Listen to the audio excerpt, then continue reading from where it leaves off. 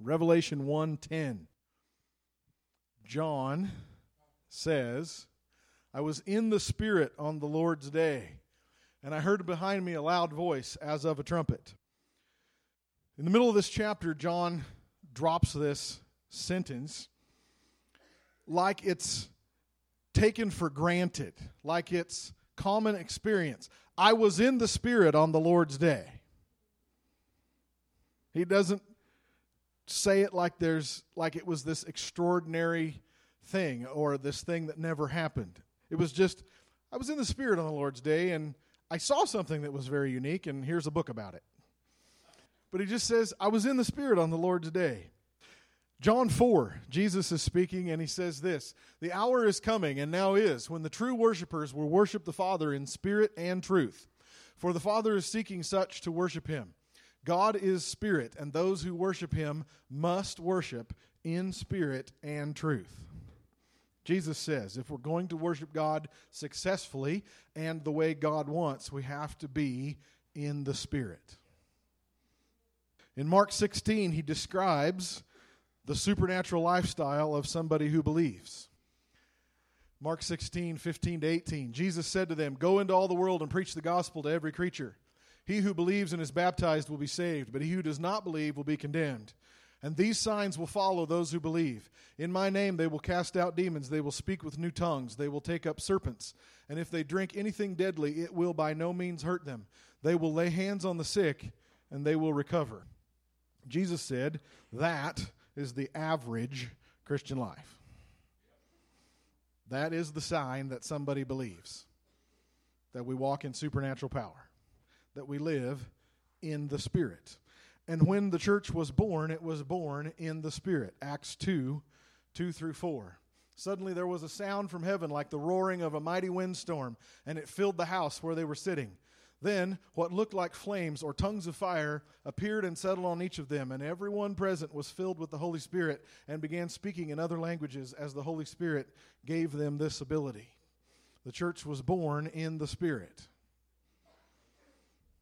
We are not a religion. We are the people of God. And we must be in the Spirit on the Lord's day. Come on. We must be in the Spirit. Later on in Acts 2, Peter's preaching and he quotes from Joel 2. Acts 2:17, he says this, in those last days, God says, I will pour out my Spirit on all people. Your sons and daughters will prophesy. Your young men will see visions. Your old men will dream dreams. In those days I will pour out my Spirit even on my servants, men and women alike, and they will prophesy. And I will cause wonders in the heavens above and signs on the earth below. And everyone who calls on the name of the Lord will be saved. When the Holy Spirit is poured out on his people, we will see miracles. We will see healings. We will see dream dreams and see visions and prophesy. We absolutely must have the Holy Spirit. We must live in the Spirit. We must hear the voice of the Lord and walk in supernatural power, because there's no power in just being religious. I said there is no power in just being religious. Being full of the Spirit was taken for granted in the early church. In the apostles' church of the book of Acts, it was a non-negotiable qualification. To be a Christian was that you had been baptized in the Holy Spirit. Even to be chosen as a table waiter, you had to have been baptized in the Holy Spirit. Acts 6, 1-7. Now in those days when the number of the disciples was multiplying, there arose a complaint against the Hebrews by the Greeks, saying that their widows were neglected in the daily distribution of food. So the apostles summoned the multitude of the disciples and said, it is not desirable that we should leave the word of God and serve tables. Therefore, brethren, seek out from among you 7 men of good reputation, full of the Holy Spirit and wisdom, whom we may appoint over this business. But we will give ourselves continually to prayer and to the ministry of the word. So the apostles are receiving a complaint from the Greek widows that they're being ignored, that the church's charity work of taking care of, in those days, widows who could not work, and they didn't have a welfare system to take care of people. The church did. And there was some racism in the early church, the Jews against the Greeks or the non-Jews. And there was a complaint, and the apostles saw that it was a problem, but they said that's not our responsibility. We need to commit to the word and to prayer. We need to find 7 men who can take care of this work of taking care of our widows. And they list 2 qualifications. They've got to have a good reputation, meaning the people respect them and will follow them and help them and listen to them. And they've got to be full of the Holy Spirit and wisdom. We, this church, New Song, Community Church, we are a Holy Spirit assembly. We are a Spirit-led people. We are a Spirit-baptized congregation. Those of you who've been around for a long time, you know that. Those of you who've come more recently, just let you know, we are. If somebody wanted to apply a label, we are a charismatic church, a non-denominational, charismatic community church. People like those labels and words. Some people might use the word Pentecostal, but there is a difference there. But we have people in this church who've come from a Word of Faith background, people who've come from Assembly of God and other Pentecostal church backgrounds, people who've come out of being influenced by Vineyard and lots of other influences in their past, Faith Center, Foursquare, Gospel churches, and we are a charismatic church. And in charismatic and Pentecostal churches, there is an emphasis in the teaching and the practice of what's called the gifts of the Spirit. And so you'll hear things and see things about tongues and healings and miracles and prophecies. There's a stereotype about a Pentecostal church, what that looks like, and how the people behave in a charismatic meeting or in Spirit-led worship. There's a type of altar call that both the supporters and the critics expect. Right? Because the people in the church are aiming for something at the end of service. And the critics are watching for that to happen. So both the participants and the critics are watching for the same thing.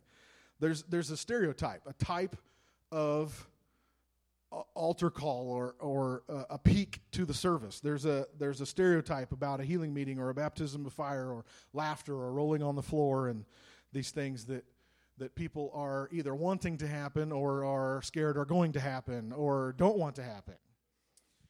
And all of those things that I just said have happened in this room from time to time over the years.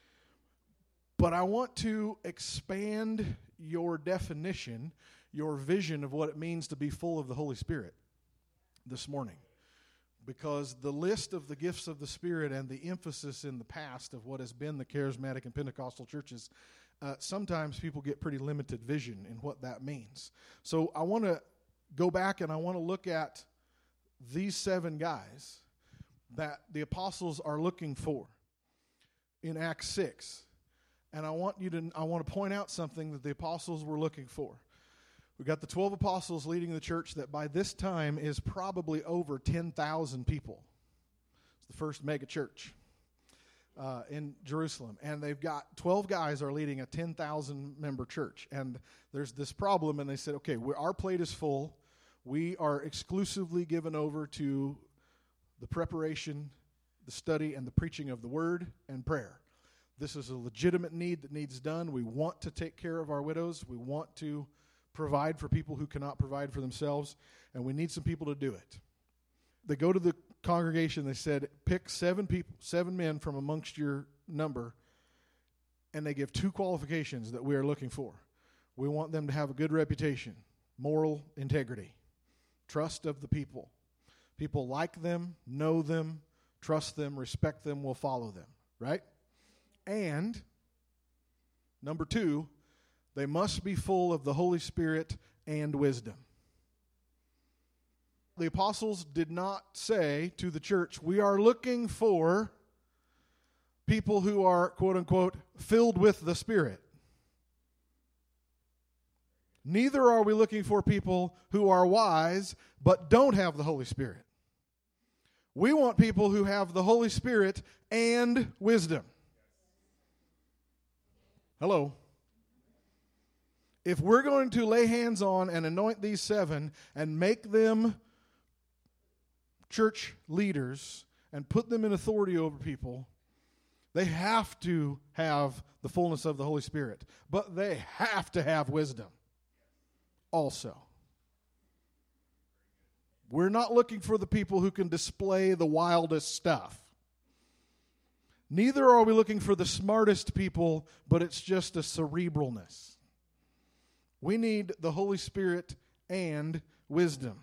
I want to draw that phrase out of there, the Holy Spirit and wisdom. What did these 7, Stephen and Philip, are mentioned other places in Acts?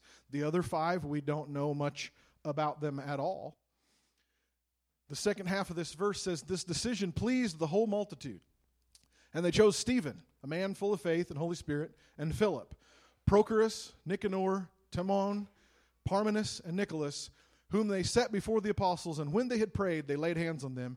And then the word of God spread, and the number of the disciples multiplied greatly in Jerusalem, and a great many of the priests were obedient to the faith.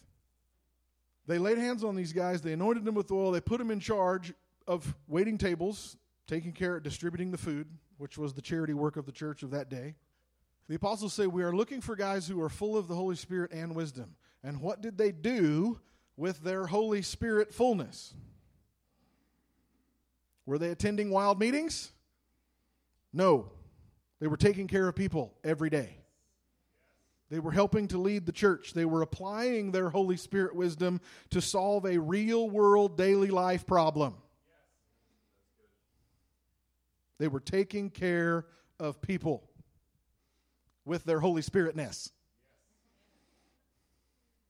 This phrase, the Holy Spirit and wisdom, where did the apostles pull that from? Well, guess what? It's all through Scripture, particularly the Scriptures that they had, which was the Old Testament. Come to find out, the Holy Spirit and wisdom hang out together. If it's foolishness, it ain't the Holy Spirit. And if it's true wisdom, it must be spiritual or it isn't wise. So let's look at where this phrase, the Holy Spirit and wisdom, where this coupling, this pairing of the Holy Spirit and wisdom, why did the apostles demand that it be both? Because they'd read the Scriptures, and it's in there a lot. From Genesis 41, this is the story of Joseph, where Pharaoh has had a dream that terrifies him, and Joseph is called up from the dungeon, and he tells Pharaoh what the dream means, and then he interprets the dream and gives Pharaoh some very wise advice on how to apply the warning that God has just given him. And this is Genesis 41:37. So the advice was good in Pharaoh's eyes of Pharaoh and in the eyes of all his servants. And Pharaoh said to his servants, "Can we find such a one as this, a man in whom is the Spirit of God?" Then Pharaoh said to Joseph, "Inasmuch as God has shown you all this, there is no one as discerning and wise as you." There it is. In whom is the Spirit of God, there is no one wiser. See it? Holy Spirit and wisdom. "You shall be over my house, and all my people shall be ruled according to your word. Only in regard to the throne will I be greater than you." And Pharaoh said to Joseph, "See, I have set you over all the land of Egypt." Joseph goes from being a prisoner in a dungeon to vice Pharaoh in one day. Why? Because he has the Spirit of God in him. He is a spiritual man. He had dreams himself. He interpreted at least three other people's dreams.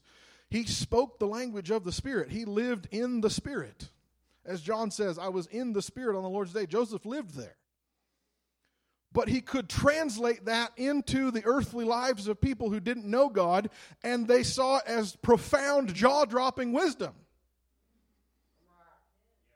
He's a spiritual man. He speaks the language of the Spirit, but he gives practical governance and economic advice that astounds the greatest leaders in the world of the time. Because he speaks heaven's language, he can translate it into earth's language. And he can tell the people of the world what God is saying.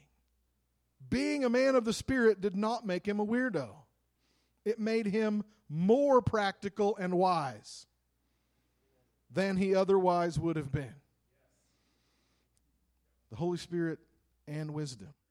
In Exodus 35, this is Moses and the children of Israel in the wilderness, and they need to build a tabernacle, the tent of meeting, where God would put the Ark of the Covenant and where they would come to worship. It was their first church, for lack of a modern-day parallel to what a tabernacle is. It's a tent. And they need somebody to make the furnishings and the artwork and the tent itself. And God tells Moses this. Exodus 35, 30 to 35. God said to the children of Israel, "See, the Lord has called by name Bezalel, the son of Uri, the son of Hur, of the tribe of Judah, and he has filled him with the Spirit of God in wisdom and understanding." Ha! There it is again. If you have the Holy Spirit, you will be full of wisdom and understanding. In knowledge and all manner of workmanship, to design artistic works, to work in gold and silver and bronze, in cutting jewels for setting, in carving wood, and to work in all manner of artistic workmanship. He has put in his heart the ability to teach. In him and Aholiab, the son of Ahisamach of the tribe of Dan, he has filled them with skill to do all manner of work of the engraver and the designer and the tapestry maker, in blue and purple and scarlet thread and fine linen, and those of the weaver, those who do every work and those who design artistic works.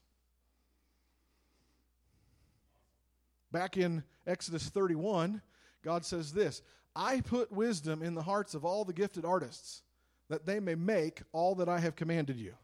God's speaking to Moses there. God says, "I put wisdom and artistic talent in people by my Spirit." Speaking of David, next verse is 1 Samuel 16. The verse is speaking of David. It says, "A son of Jesse the Bethlehemite is skillful in playing music, a mighty man of valor, a man of war, a prudent in speech, handsome person, and the Lord is with him." There it is again. The Lord is with him, and what does he do? He's skillful at playing music. So if we limit our definition and our expectation of a move of the Spirit to look like a wild altar call or something exactly from the 9 gifts of the Spirit, we're missing all this other stuff. In Joseph, it shows up as wisdom. In these artists, it shows up as artistic talent. That God says, "is my Spirit. I put my wisdom and understanding and artistic talent for beauty in them, and the things they make are by my Spirit." And he uses the word skill and wisdom and understanding when the Spirit of the Lord comes upon an artist who is good. We'll qualify it with that. In Numbers 27, we have the story of Joshua. And the Lord says to Moses, "Take Joshua the son of Nun with you, a man in whom is the Spirit, and lay your hand on him and set him before Eleazar the priest and before all the congregation, and to inaugurate him in their sight, and you shall give your authority to him, and that all the congregation of the children of Israel may be obedient. At his word they shall go out, and at his word they shall come in, he and all the children of Israel with him." God tells Moses, "My Spirit is in Joshua." And what does that look like? It looks like authority and government, leadership. Joshua was a spiritual man, folks. When he walked up, the stone walls of Jericho fell down. His prayer stopped the sun. He's got some juice on his prayers. He had a visitation of an angel that's named the commander of the army of the Lord, and some of the scholars think it was actually Jesus appeared to him 1,200 years before Jesus actually comes in the flesh. He's a spiritual man. But he is so earthly, practically wise that the book of Joshua, until about 50 years ago, was studied in West Point as a model of genius of military conquest. Because Joshua was so practically and applicably wise. He was a good leader that people loved and trusted. He was a spiritual man. But he wasn't laying on the floor in a trance all day. He was leading people. He was serving. He was obeying the Lord, and it translated into change the world. Practical leadership, earthly wisdom. He was not a freak or a flake or a weirdo. He was one of the best leaders in world history because the Spirit and wisdom lived together. In 1 Chronicles 12 is the coronation of David. And it lists who from each of the 12 tribes came to the coronation of David. And it lists all the 12 tribes. And one of the tribes is Issachar. And it says, the sons of Issachar, 1 Chronicles 12:32, the sons of Issachar had understanding of the times to know what Israel ought to do. I want that to be the description of our church. That we understand, we as a people, as a congregation, we understand the times and we know what to do. How will we know what to do? Not by thinking, but by listening, by being spiritual. But we don't have spiritual experiences for their own sake alone. We have spiritual experiences so we can bring heaven to earth. The point of our meetings is not to have a meeting. Whether it's boring or exciting, either one. The point is to touch heaven so we can touch earth. So that we can understand what God says is happening and we can take that to the world. I'm so desperate for the church to have real answers to the problems of the world, both individual people to employers and economics and government and world situations. The church should be where wisdom comes from, not flakiness. In Daniel 5, we have the story of Daniel. Guess what he's described as? Full of the Spirit and wisdom. Daniel 5, this is the story of Belshazzar. He's getting drunk, and he sees the hand of God appear and writes on the wall, and none of his astrologers and soothsayers can translate what God has written on the wall there, and he is very, very scared. And his mother, the queen, comes in and says, "O king, live forever. Do not let your thoughts trouble you or let your face fall. There is a man in your kingdom in whom is the Spirit of the holy God. In the days of your father, light and understanding and wisdom, like the wisdom of the gods, were found in him. And King Nebuchadnezzar, your father, made him chief of the magicians, astrologers, and soothsayers. Inasmuch as an excellent spirit, knowledge, understanding, interpreting dreams, solving riddles, and explaining enigmas were found in this Daniel, now let Daniel be called, and he will give the interpretation."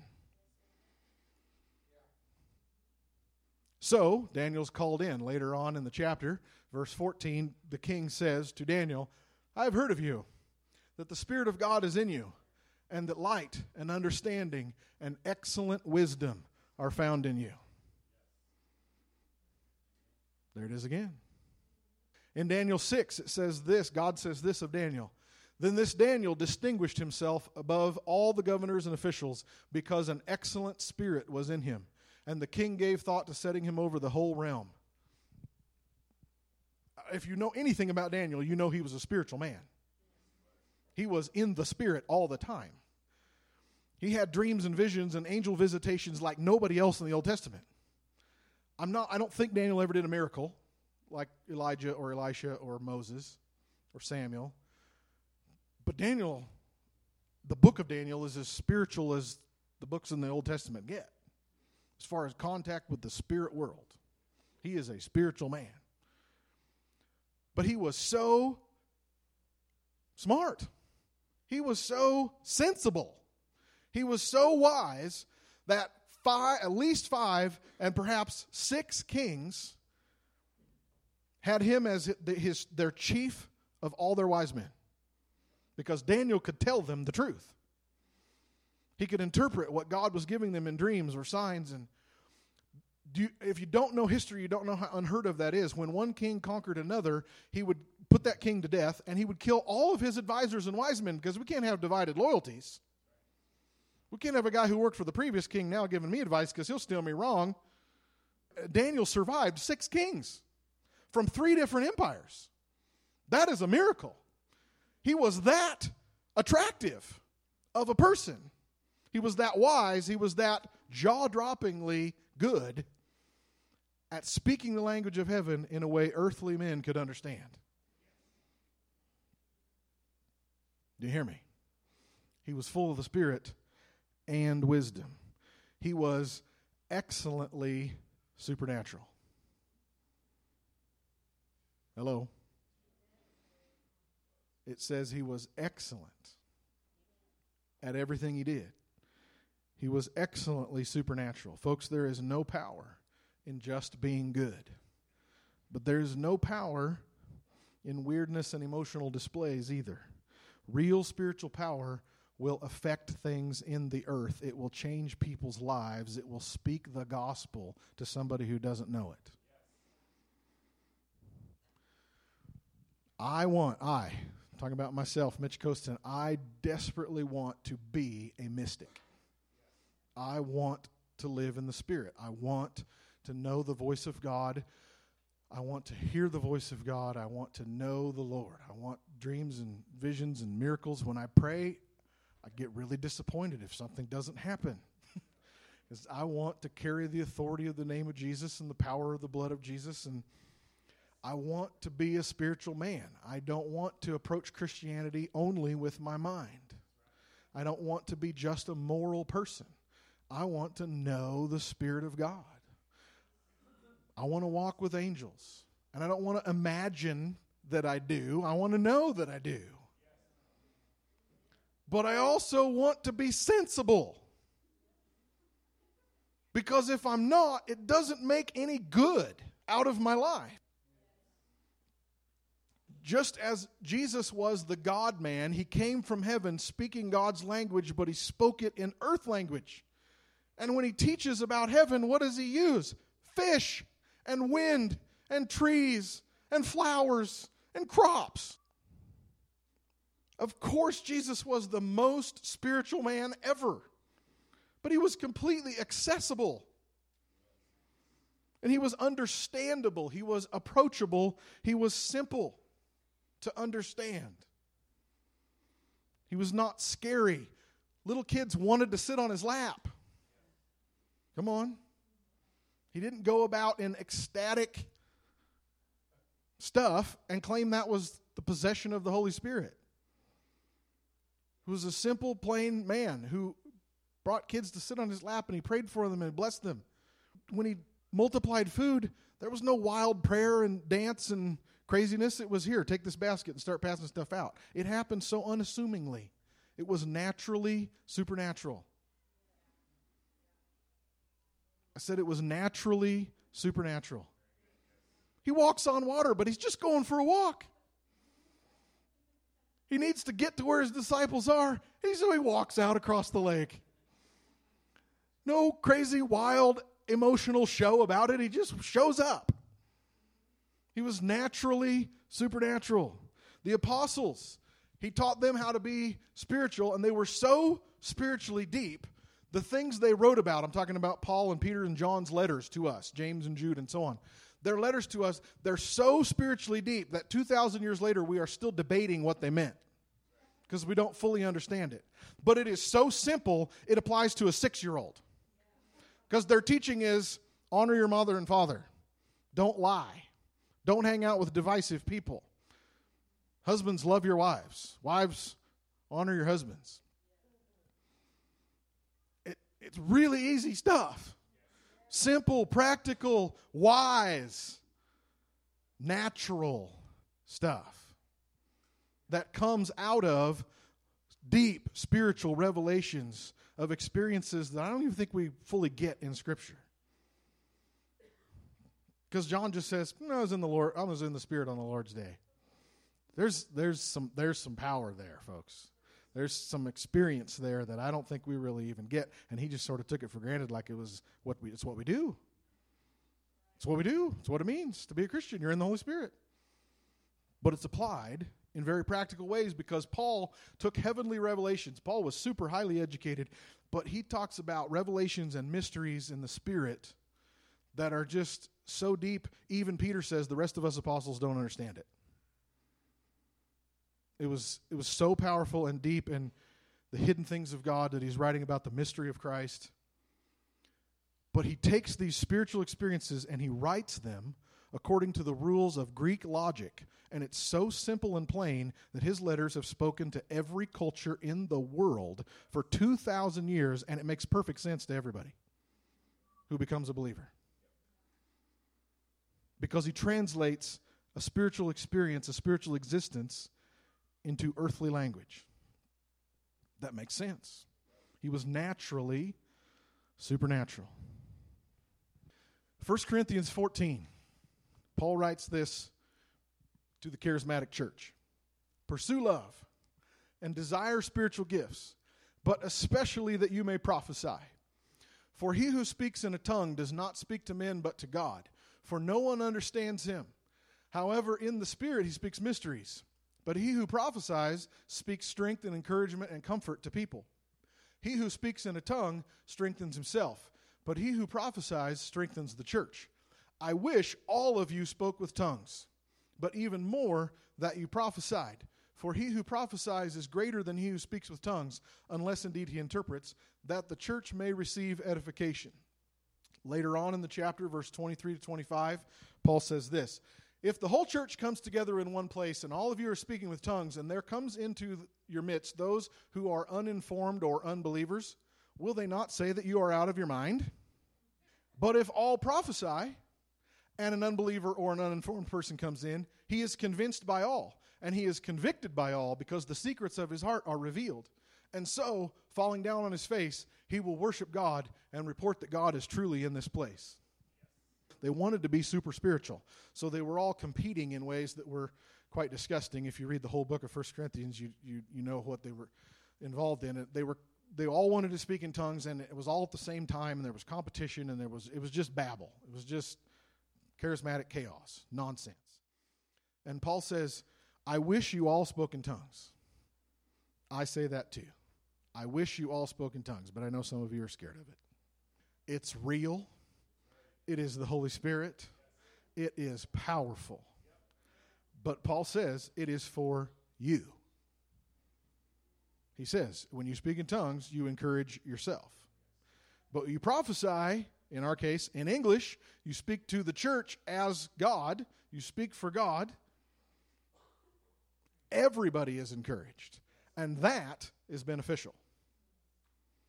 He says, if everybody's speaking in tongues in your meeting and somebody who doesn't believe or doesn't understand what's going on comes in and like, these people are mad, I'm going home. It's real. It's Holy Spirit. But Paul says in the church, that's not what we're here to do. We are here to teach people. We are here to present the gospel. We are here to prophesy and lay their hearts bare, so they will fall on their face and say, God is really here. Because these people don't know what they just said. Paul says, using this example, he says, tongues is confusion, but prophecy bears hearts. And he says that encouragement or teaching, communication is the key. So he uses tongues, I'll say more than that. Nobody is a prophet or a dreamer or has a vision or anything else unless you can communicate it to everyday people. C.S. Lewis says, I have come to the conviction that if you cannot translate your thoughts into everyday language, your thoughts are confused. Power to translate is the test of having really understood. A truly spiritual person will also possess wisdom and be able to speak that to other people to bless and encourage them also. Albert Einstein says you do not really understand something unless you can explain it to your grandmother. So like Paul, we should be having powerful, dramatic spiritual experiences, but not for the sake of having experiences.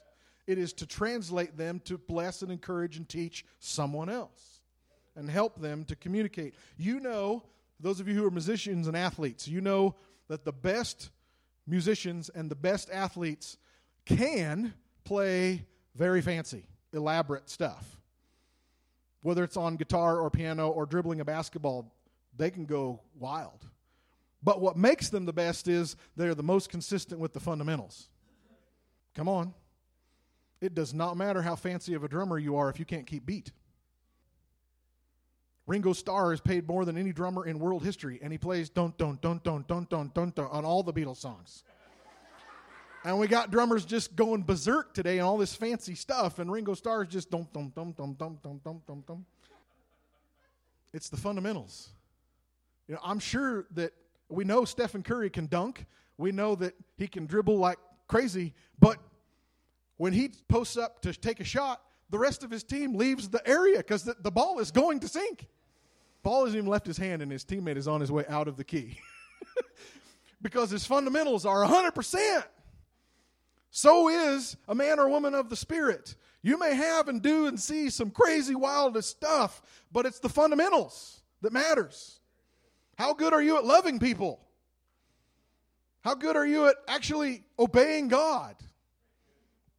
You can prophesy the paint off the wall, but if you got secret sin, you're bound for hell. The fundamentals is what matters. That's what makes people excellent. And we know that in anything in life, we have to rehearse. We have to practice for hours with athletics or music or some hobby skill or whatever. We've got to work. We have to build. We have to invest money and time, sweat. We got to push to do absolutely anything in life. But then charismatics thinks that the things of the Spirit have to be impromptu and spontaneous, or it isn't the Holy Spirit. Well, all that is sloppy and really not beneficial because it wasn't thought through and it isn't applicable. There are Pentecostal and charismatic preachers that don't plan their sermons. Well, that wouldn't be spiritual. Well, I say that isn't wise. It's not the Holy Spirit. That's foolishness. Anything we do that doesn't involve work and practice and thought and excellence doesn't work. But then somehow the Holy Spirit people of God think that that is exactly what we're supposed to do. And really it's just sloppy. Because Daniel was excellent in all he did. Being Spirit-led is not necessarily being impromptu or unrehearsed. So we are to be filled with the Spirit and wisdom. I gave you an article by Dutch Sheets a couple months ago that he said, God gives us all truth in seed form. And we take that seed and we put it in and we begin to apply it and it grows until it bears fruit. Well, it's the same thing with the prophetic word. If you get an idea during worship, it's not necessarily for right now. Let it grow. I have sermon ideas from years ago that are still growing. I haven't given the word. I have others that I get in the middle of the week and give them on Sunday. But there's still got to be preparation and study and thought and how can I illustrate this? How can I communicate it clearly? Frank DiMaggio calls it the God thought. When I get up here on a Sunday morning and I tell you God gave me this word this week or God gave me this message, I don't mean that I went, and I put my pen to the paper and I began writing at the inspiration of the Holy Spirit. Occultists do that with demons. They do automatic writing. That is not how the Bible was written. It's not how any sermon is written. And I would be a fool to stand up here and say that my sermons are on the inspiration level of Scripture, that God gave this to me. No, God gave me a thought. He gave me an idea. He gave me a scripture. He connected a couple of scriptures. He gave me a phrase in a dream or on the radio or on somebody's T-shirt. Somebody's T-shirt one time gave me a sermon. But I take those ideas that I know the voice of the Spirit. I know how He speaks to me, and I know what it feels like when He speaks, and it's not my mind. But then I engage my mind, and I think. And I have training in writing and speaking, and I look up verses, and I read, and I have to decide, is this even right? Don't believe everything you think. Not every idea that comes to your head is the Holy Spirit. Seriously, I've really thought things like, oh, this is God, and I'll talk through Sarah, and she's like, well, what about X, Y, and Z? Oh, yeah, okay. Well, slow down, Mitch. Seriously, she's tweaked my sermons without even knowing it. It's a thought. It's an inspiration. But 1 Corinthians 14:32 and 33 says, the spirits of the prophets are subject to the prophets, for God is not the author of confusion, but of peace, as in all the churches of the saints. The spirit of those of us who have the Holy Spirit is subject to us. The prophet, the preacher, the writer, the artist, whatever. You cannot just get up and say, God told me to do this.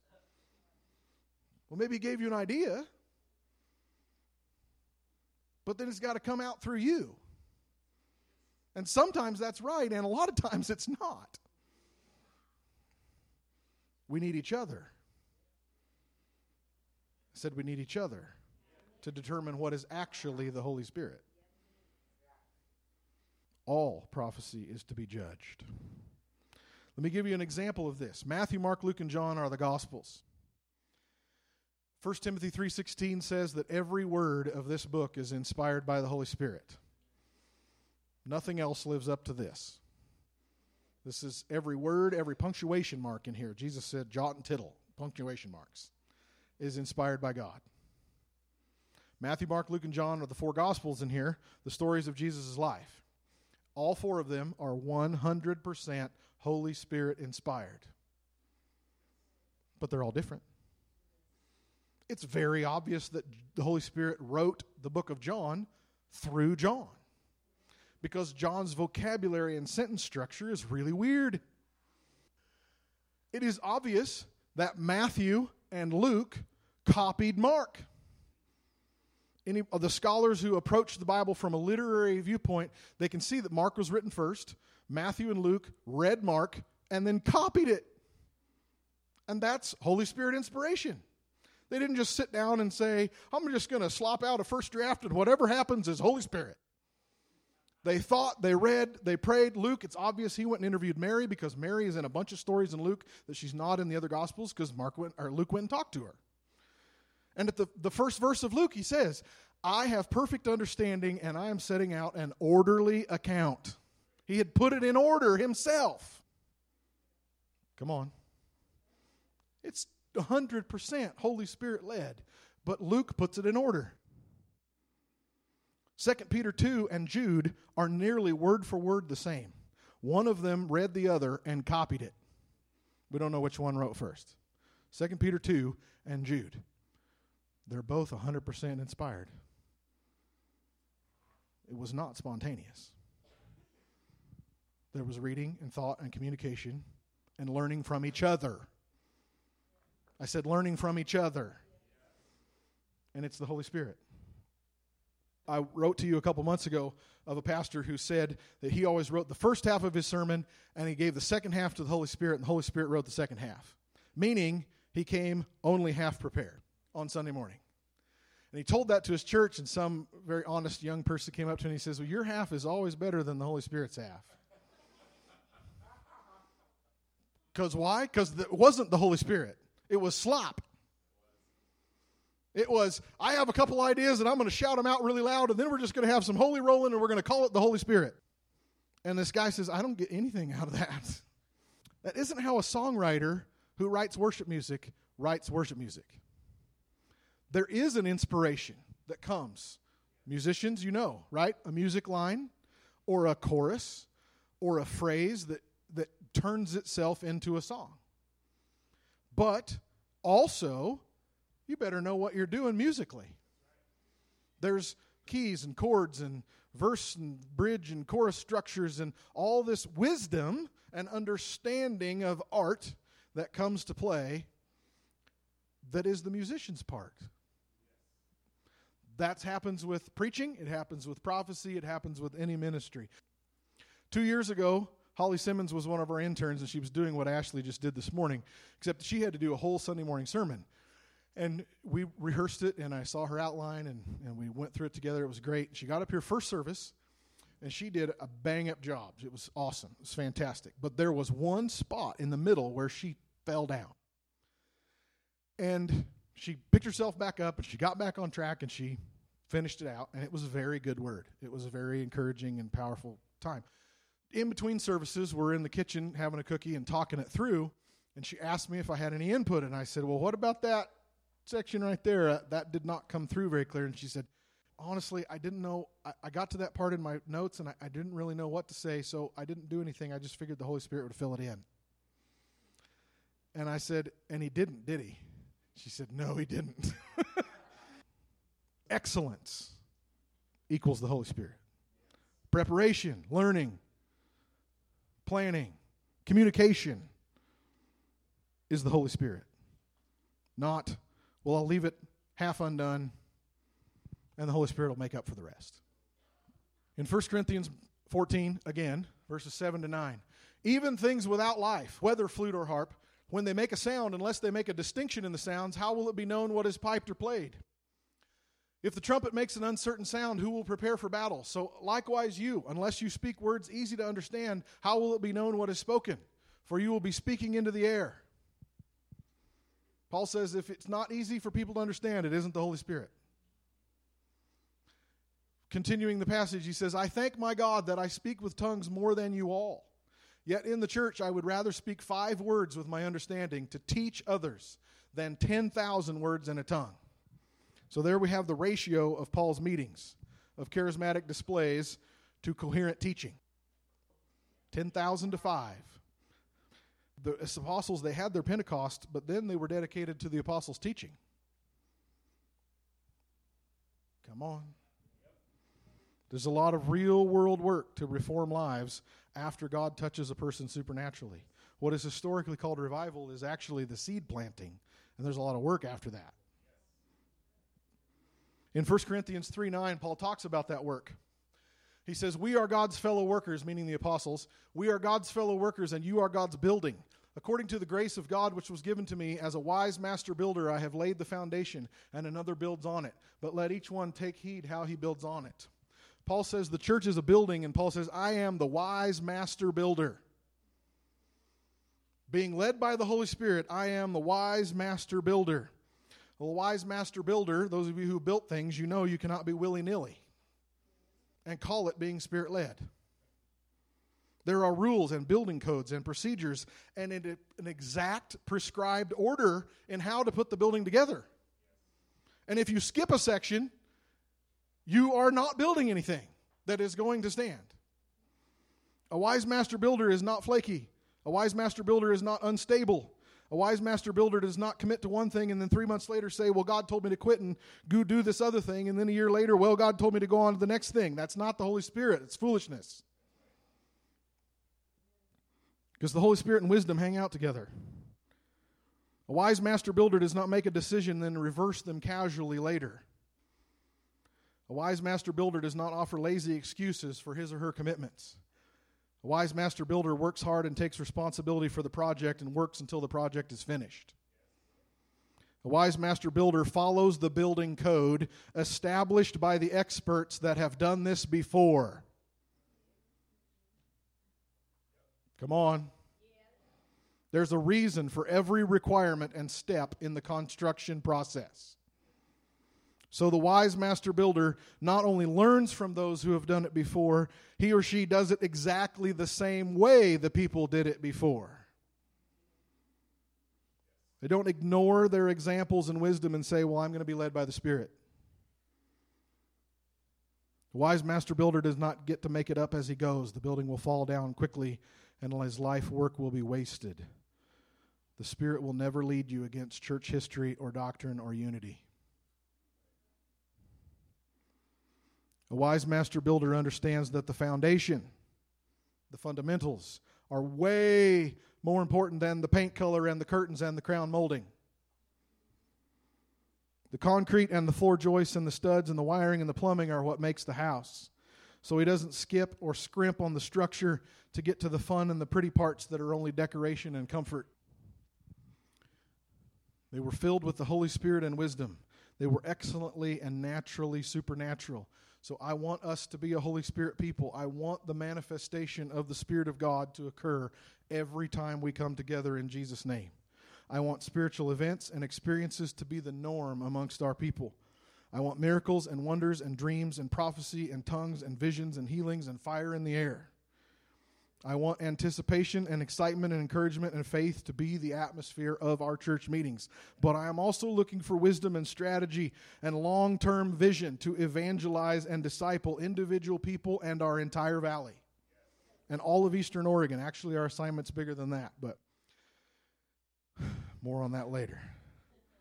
I want to see more commitment and endurance and responsibility than I do right now. I desperately desire to see leadership and governance and practical wisdom come from the church into the problems of the world. I'm looking for creative people who will paint and write and play and sing and web design and video edit and sew and sculpt and build, all at the creative leading of the Holy Spirit of God, making whatever sacrifices to practice and learn and perfect your work, to serve God and to serve people in Jesus' name and to present the gospel in creative ways. I want to see caring people who will take ownership of the problems of our towns and our schools and our state and our neighbors and our employers and the economy and troubled individuals, and ownership that will pay a price, even suffer, to bring the gospel, the wisdom of Christ, to a culture that is increasingly broken and difficult. So where are the Christians that want to do more than just attend church? Where are the revivalists who are looking for more than an exciting meeting? Where are the believers who will actually give away what they own and go to a foreign nation? Where are the Christians who will take responsibility for your addicted neighbors, or your broke neighbors, or your gay neighbors, or your Muslim neighbors? Who will take the Spirit and wade into the filth and hopelessness of your co-workers' lives and bring truth and freedom? Where are the Christians who will work to redeem their local government and their local schools? Where are the Holy Spirit mystics who can actually and accurately interpret the king's dreams and answer the government's questions? Where are the Spirit-led believers that can answer the world's terrors instead of feeding their anger? Where are the sons of Elijah and John the Baptist who will boldly and accurately rebuke ungodly leaders and interest groups? Who are those who will teach the commandments of the Lord and the ways of the Spirit to the next generation of children and youth? All that's going to take a lot of work. It requires that we live in the Spirit, but that we bring it to earth in wisdom. I'm looking for the sons of Issachar who will understand the times and know what to do. I'm searching for Daniels and Josephs who are spiritual mystics and intellectual giants who can serve the world and the government of their day and answer the leaders of their day because they're filled with the Spirit of God. I'm looking for the Apostle Pauls who are excellently educated, but who live in mystery and revelation and spiritual experience. But then they explain and communicate those spiritual truths in such well-ordered written logic that it makes sense to the world and changes lives and gets people saved. So where are the excellent people? Where are the Spirit-filled people? Are they in the dead and empty cerebral church meeting? No. Are they in the silly church meeting? No. They're the ones who have one hand firmly grasping heaven and the other firmly grasping earth. And even though it may feel like it's pulling you apart, you bring the two together in one in you. And we bring heaven to the people of the earth, and we bring the people of the earth to heaven. New Song Community Church, in whom is the Spirit and wisdom. In whom is the Spirit and wisdom. In whom is the Spirit and wisdom. Lord, we would desperately need your Holy Spirit. We want to be in the Spirit with you all day long, every day. And whenever we come to gather together in this meeting or Monday nights or Thursday nights or ladies groups or youth group, however we come together, Lord, we want it to be spiritual. We want it to be real. We want it to be powerful. We want the real power of your name and your blood, the authority of your kingdom in our midst, in our hearts, out our mouths, and out our hands, Lord. We want miracles and presence and power and healings. And we want your wisdom, Lord, to answer the situations that people find themselves in. Individual people who are lost, who need Jesus, Lord. People with questions that don't understand what way is right. We want to answer the questions of our employers, of our economy, of our neighbors, of our students and coworkers and classmates, Lord. We want to have your wisdom on our tongues, in our minds, Lord. We want the world to see that we have been with Jesus and we are turning the world upside down. That we are not seeking experience for experience's sake, Lord, but we are experiencing you so that we may then carry your Spirit and your wisdom to a world that so desperately needs you. Lord, fill us with your Spirit and wisdom. We ask in Jesus' name. Amen.